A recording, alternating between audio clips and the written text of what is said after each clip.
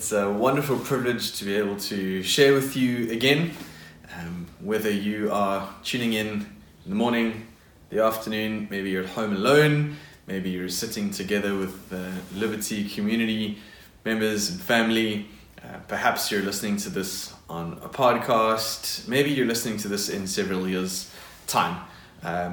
Wherever you are, whenever you are, it's a wonderful privilege to be able to share with you this morning.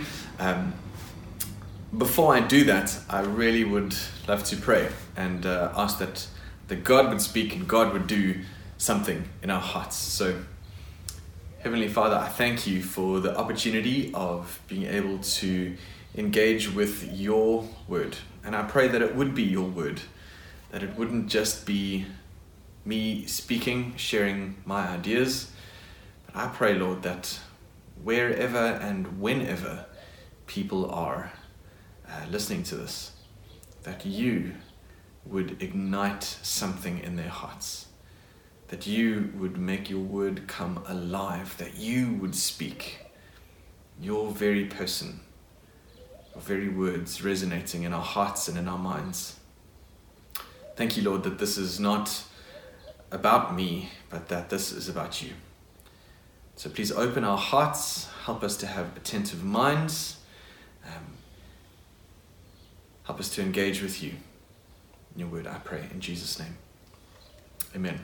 So last week, Glenn shared on the Holy Spirit and things that we should not be doing, such as quenching the Holy Spirit and grieving the Holy Spirit.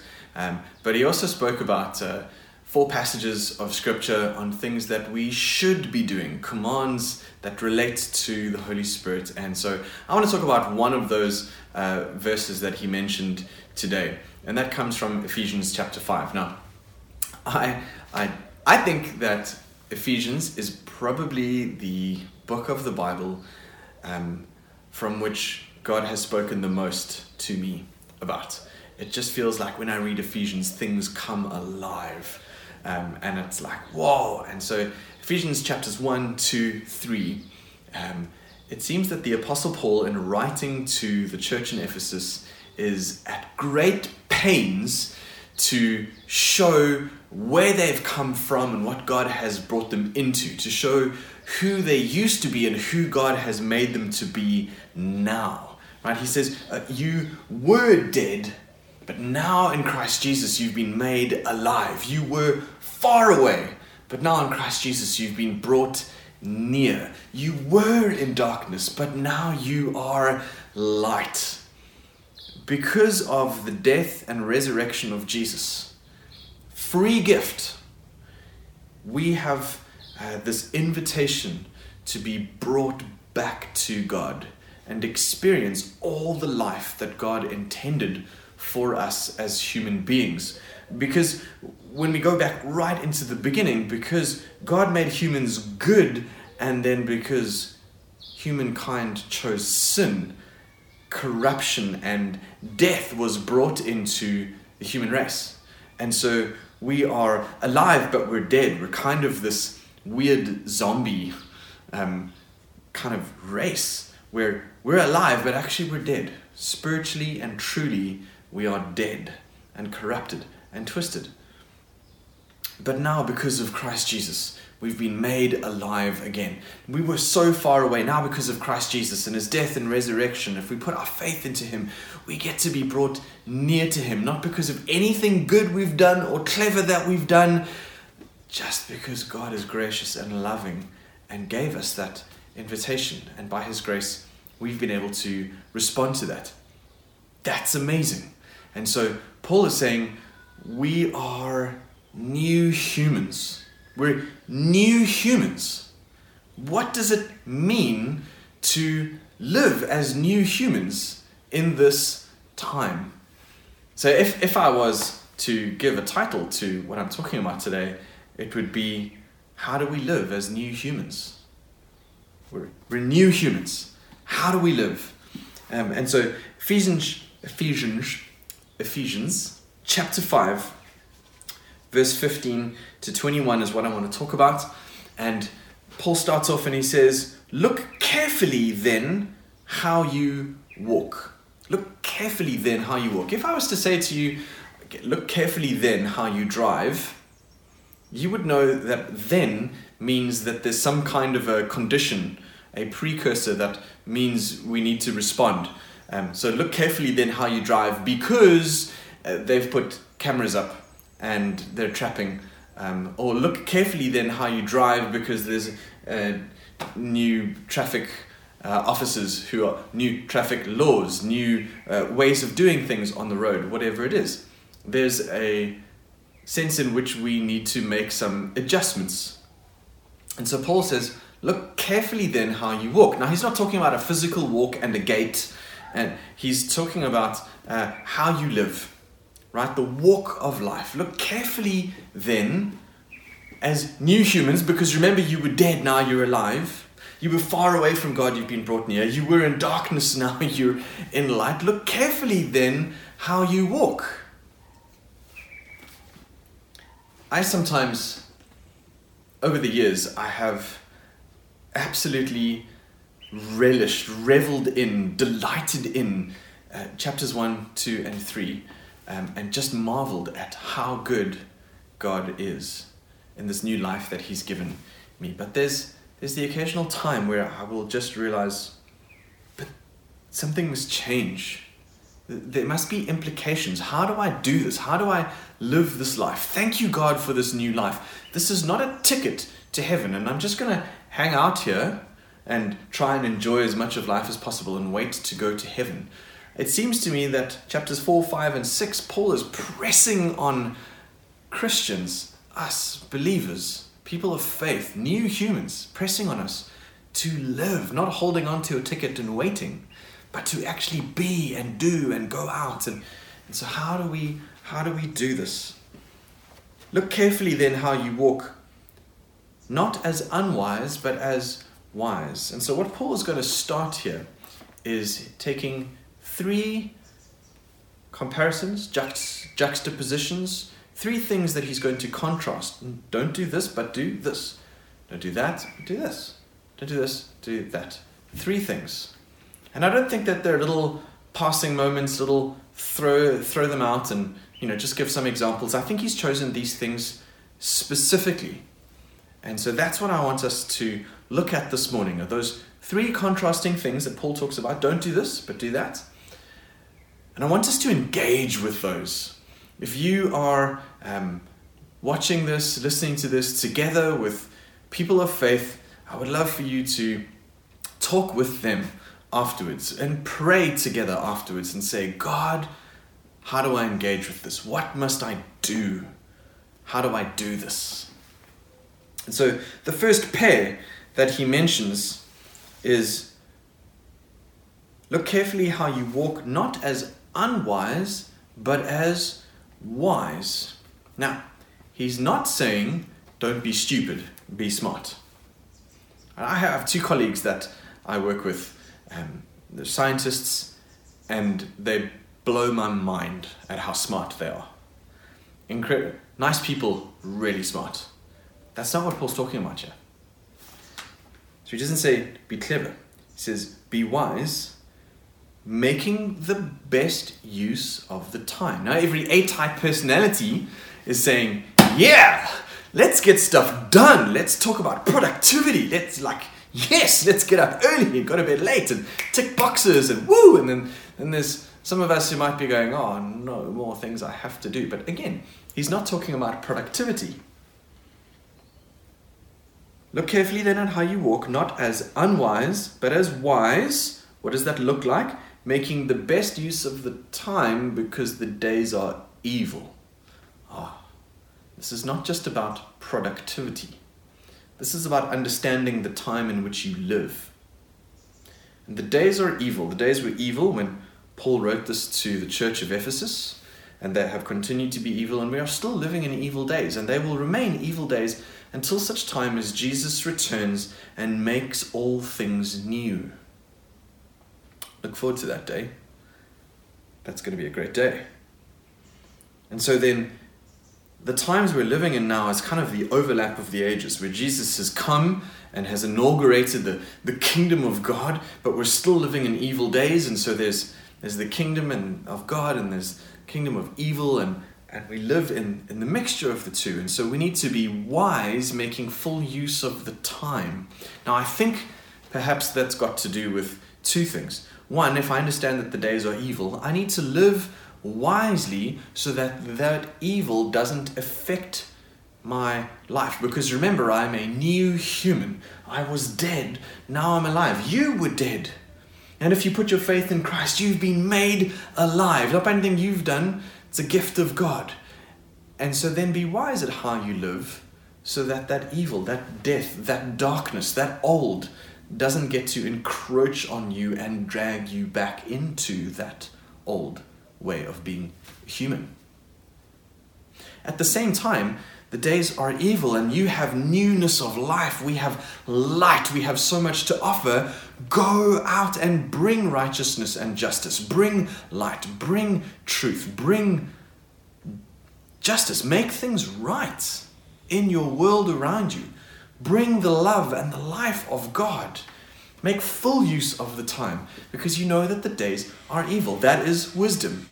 Chapter 5, verse 17. Second pairing. Therefore, do not be foolish, but understand what the will of the Lord is. Understand what the will of the Lord is. First thing I'd like to mention is that depending on your upbringing, depending on your experience of church, faith traditions, etc., what we understand by the will of God may vary quite a bit from person to person. It would seem to me that many of us believe the will of God to mean something very specific that God has for my life. Right? We ask the question of, what is the will of God for my life? Which many times would seem to mean people are asking, where does God want me to live? What job does He want me to do? Who does He want me to marry? Does He want me to have children? Should I be single? And it even gets more and more detailed. What car I should have, and we can push it to the extreme. So, what should I wear today? Which route should I be driving in my car, etc. What is the will of God? I do believe that God sometimes guides people specifically. I do believe that the Holy Spirit lives inside of us if we've put our faith in Jesus, that we can have an active relationship with Him, that He's able to speak specifically and prompt us. I do also believe that different people have different relationships with God. God is God. He is allowed to do what He wants, and He can have different relationships with different people if He wants to. But I'm not so sure that Paul has that in mind here. He says, understand what the will of the Lord is. Not perceive, discern, figure out, does God want me to turn left or does He want me to turn right? I think what he's saying here is that we can come to an understanding of the general will of God for us living as new humans. God has given us His word, which is full of His will. For example, 1 Thessalonians, it is the will of God that you should avoid sexual immorality. It's the will of God, plain and simple. I can find many things that are the will of God, God's guiding light and parameters for my life, the way for me to live as a new human, that I don't go back into the old darkness, that I don't go back into the death, but I get to experience this new life. Now, very briefly, I just want to mention this. Some of us really struggle with rules. Some of us love rules and are quite happy to have rules for the sake of rules because that makes us feel good, safe, in control, whatever it is. And some of us like to kick against rules simply for the sake of it. And I think both extremes are unnecessary and unhelpful. Let me use an example. I have children, and so there are rules in my house, not for the sake of having rules. And granted, as a sinful parent, I could make rules from selfish, sinful motivation. By and large, I feel that my goal as a parent is to put rules down for the flourishing of my children, right? We go to bed at a certain time because I know if you go to bed too late, the next day you are super grumpy and it's generally not a nice day. You can't think properly, you can't interact properly. It doesn't lead to your general well-being.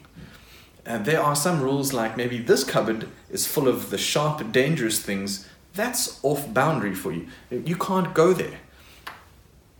Remember that all the other cupboards in the house are available to you. You can eat almost anything in this house. Don't eat that, that's bad for you. Everything good, eat that. Play. It's playtime.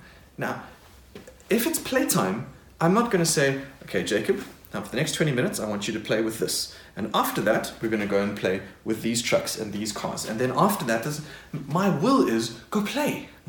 Go play. What would you like to play with? Choose this, choose this, choose this, choose. Great, lovely. And then tomorrow when it's playtime, you choose something different. Wonderful. Are you flourishing? Yes. Is it the end of playtime now? Yes, it is the end of playtime now because we need to do such and such. I think God guides generally like that. There's so much that He makes available to us. Let's not focus on oh my goodness, God is a rule maker and a killjoy. No. There's some things God has put there for us because there's a new way to live this. There's a way to live this new life. And those boundaries are there to keep us in that flourishing, life-giving space. It's life-giving for me and it's life-giving for you and for one another. So understand what the will of God is. Not sense, perceive like it's sneaky and hidden. No, understand. It requires understanding. I can know this God. I can read His word. I can feel His changing inside of me. Understanding, growing. Understand what the will of God is. So I hope you've heard what I've tried to say and not what I haven't said. I haven't said God doesn't speak. But what I'm trying to say is that by and large, God's will very often is so broad and so open, and we have so much space to express that.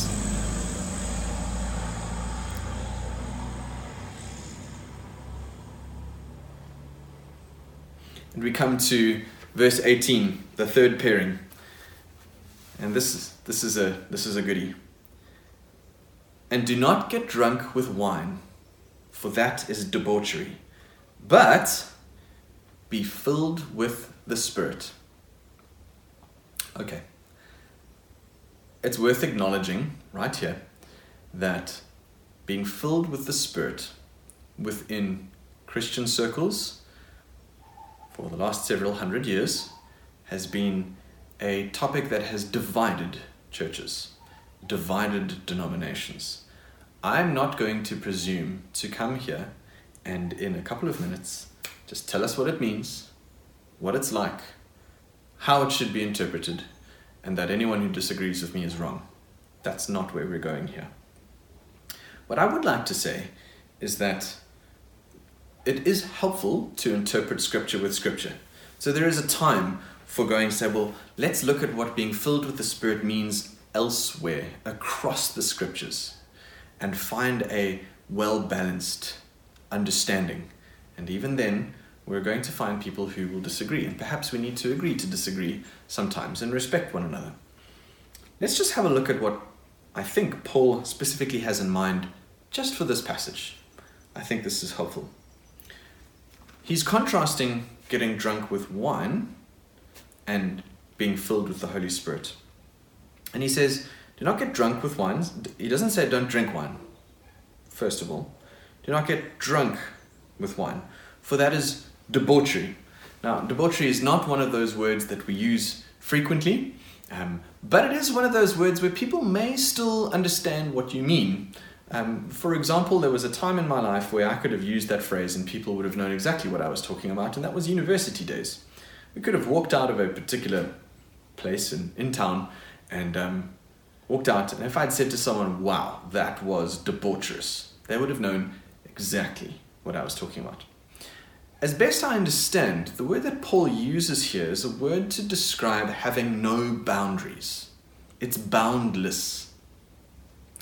And so getting drunk leads us to a place where there's no inhibitions, no boundaries, and we can just go and do whatever. And he contrasts that with being filled with the Spirit.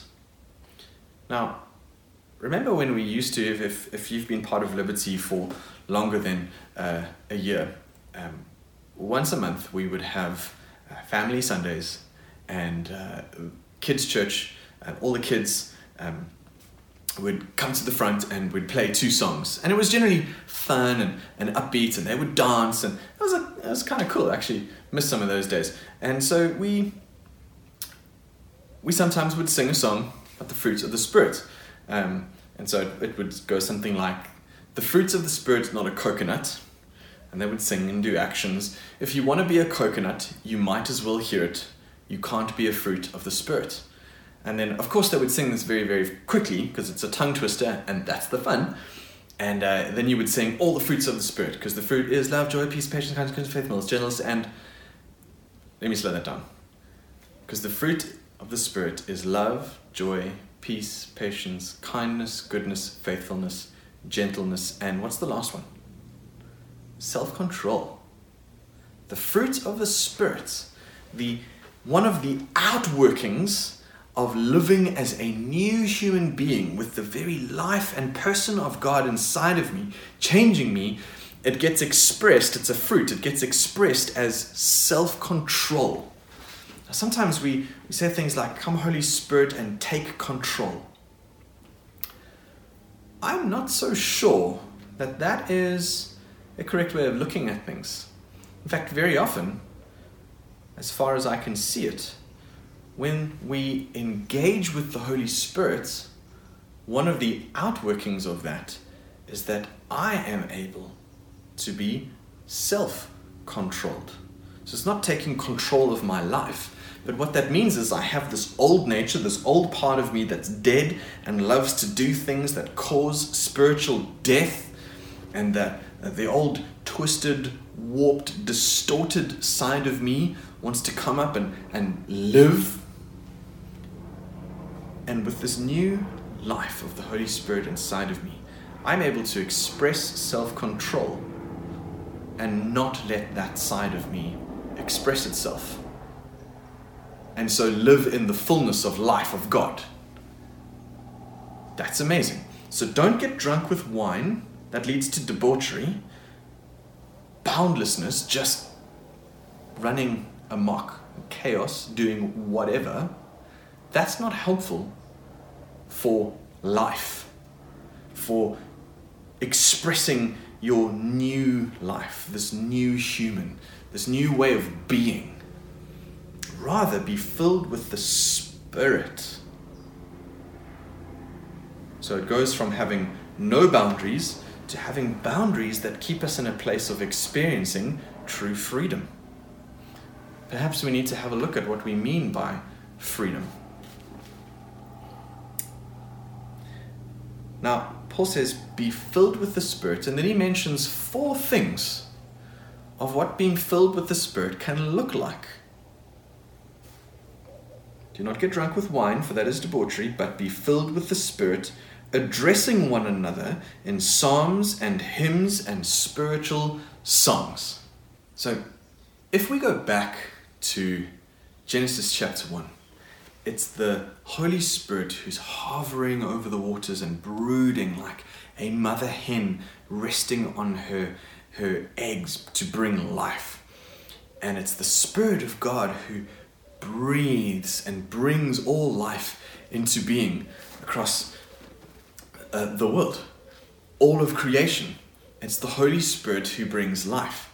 Now, I am no anthropologist, I am no historian, but as best as I can tell, across all cultures around the world, for all of known history, singing has been integral to celebration. It's been a core part of celebrating. You want to have a party, Anywhere, anytime, any culture, music is a part of that. There's something about music and humans and expressing life. But the interesting thing about music is that it's not just yay where we sing music, it's also in hardship that we express through song.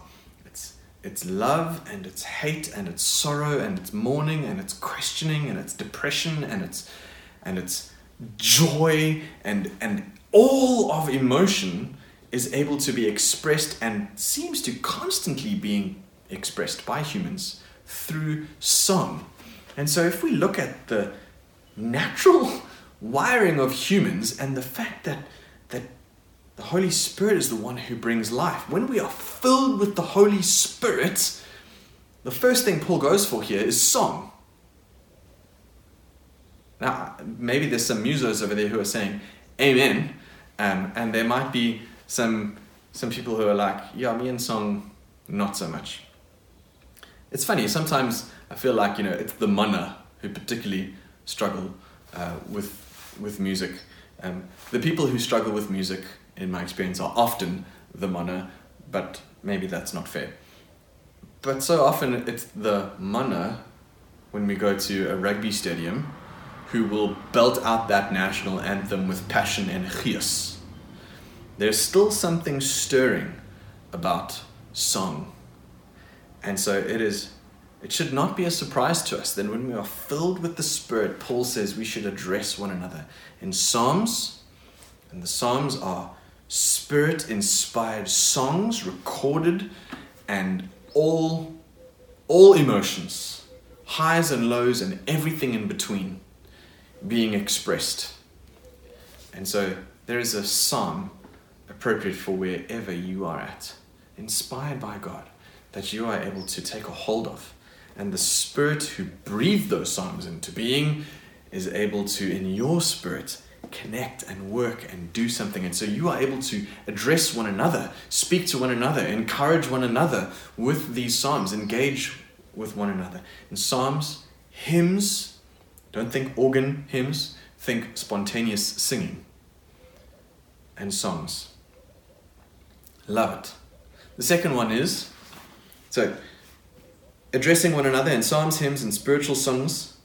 The second expression, the second thing he talks about when you are filled with the Holy Spirit, singing and making melody to the Lord with your heart. So there's a way that we can engage with one another in this song, singing, deep expression the Holy Spirit puts inside of us, and then we are able to connect with God, making melody to the Lord in your heart. Now, you don't have to be a musician over here. Bless him, my best man, at my wedding, lovely guy, which is why he was my best man, loved the Lord with all his heart and was passionate for him. Melody was not his strong point.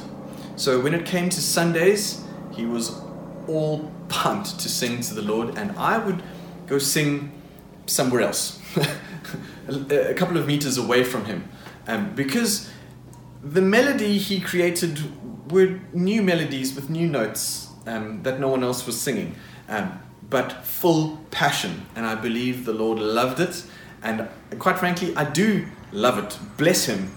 I just couldn't concentrate, so I would go and make melody to the Lord in my heart somewhere. But it's not just about Sundays. It's not just corporate gatherings, which we're missing.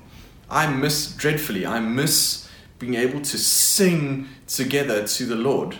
I didn't realize how powerful it was until we had lockdown and we weren't singing together anymore. And man, it's something that stirs my faith and helps me engage with God in a way that is just lacking.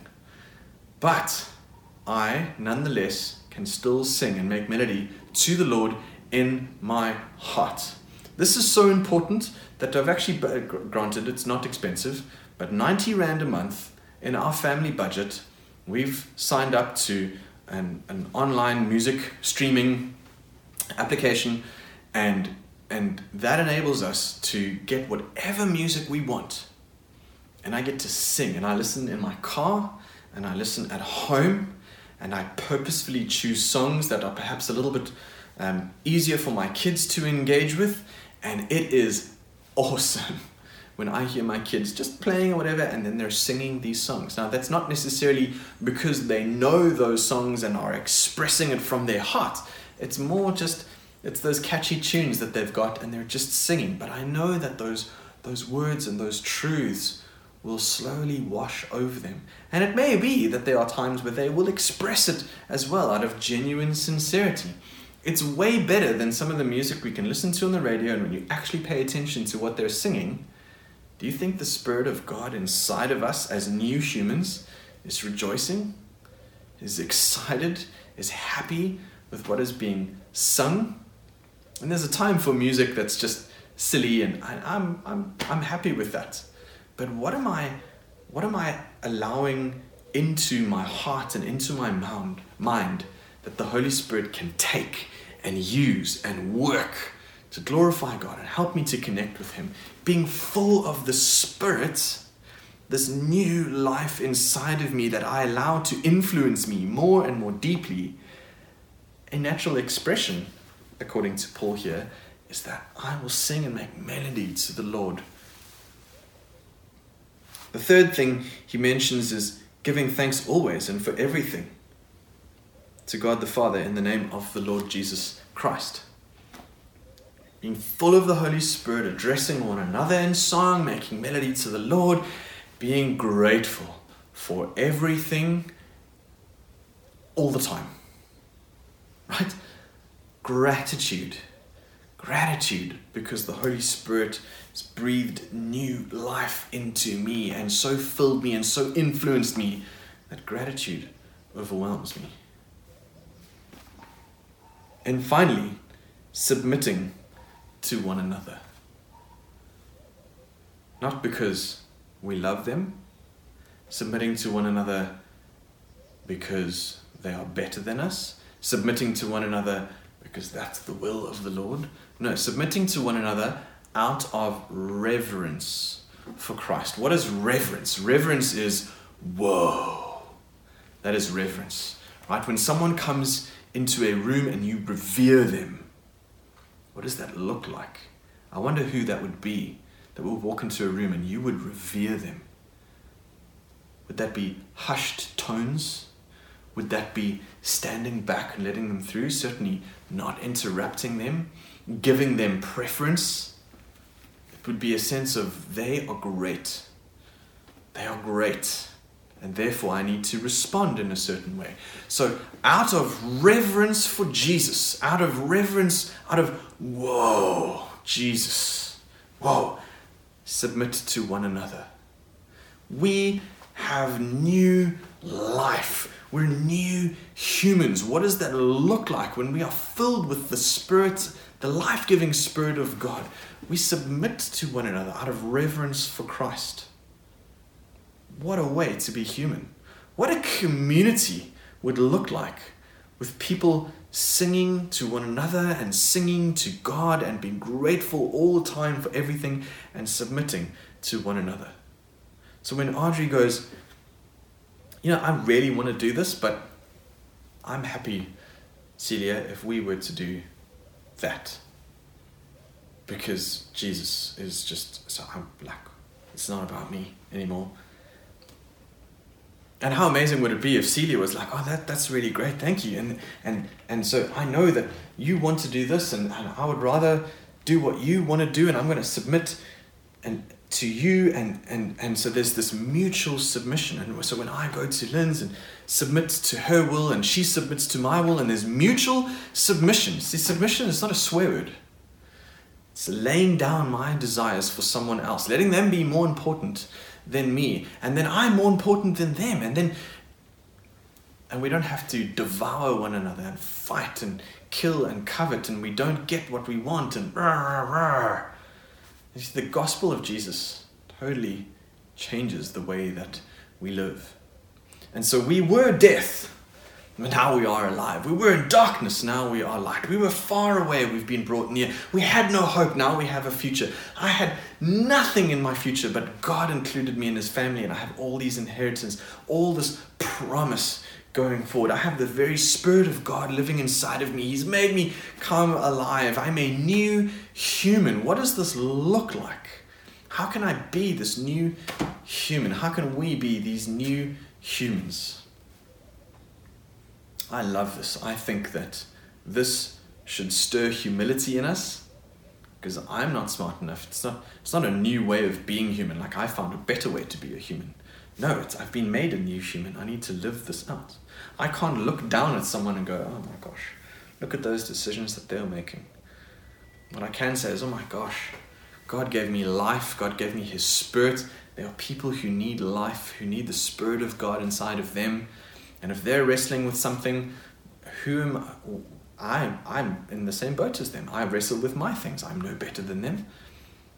Absolute humility and gratitude. The gospel should shape that. So if what you've heard in this message is you just need to be more wise, more understanding, do better, act better, that's not what I've said at all.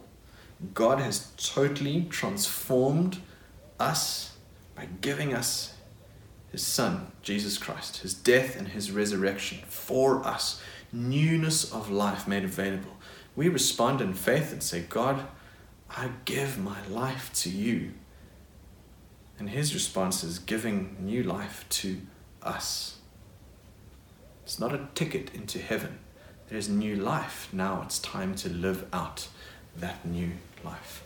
So, let us be wise, not as unwise. Let us live and walk wisely, knowing that the time is short, the days are evil. Let us live understanding of the will of God.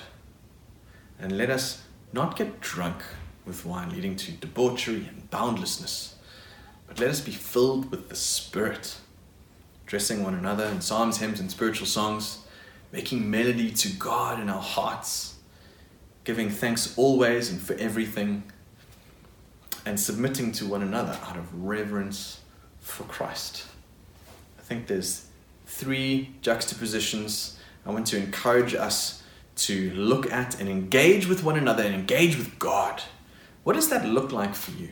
What does living wisely look like for you? What does understanding the will of God look like for you? Not what does it mean to you like it's some subjective thing. I mean practically, how are you going to live that out? And being filled with the Spirit and some of those things on what that sort of Paul has in mind. What does that look like? What does that look like for you? How can you engage with God in the days and weeks ahead? So Heavenly Father, I thank you for your word. I thank you for Liberty Family Church. I thank you for every person who's listened to this message, wherever and whenever they may be doing so. Holy Spirit, please speak deeply into our hearts. Help us to live this new life that you've given us. Worshipping you, being grateful, submitting to one another, all these things that you have mentioned. Please help us now as we talk about these things and pray about these things. Help us to come back to your word and to read over it again and to check, is this right? Is this what it says? What does this mean? How do I do this? I don't understand this. God, please help me. Help me. Help all of us. We love you, Lord. We thank you for these things in Jesus' name. Amen. Thank you, Liberty. I hope that you have a wonderful day and wonderful discussions about this going forward. And I look forward to chatting with you again soon. God bless.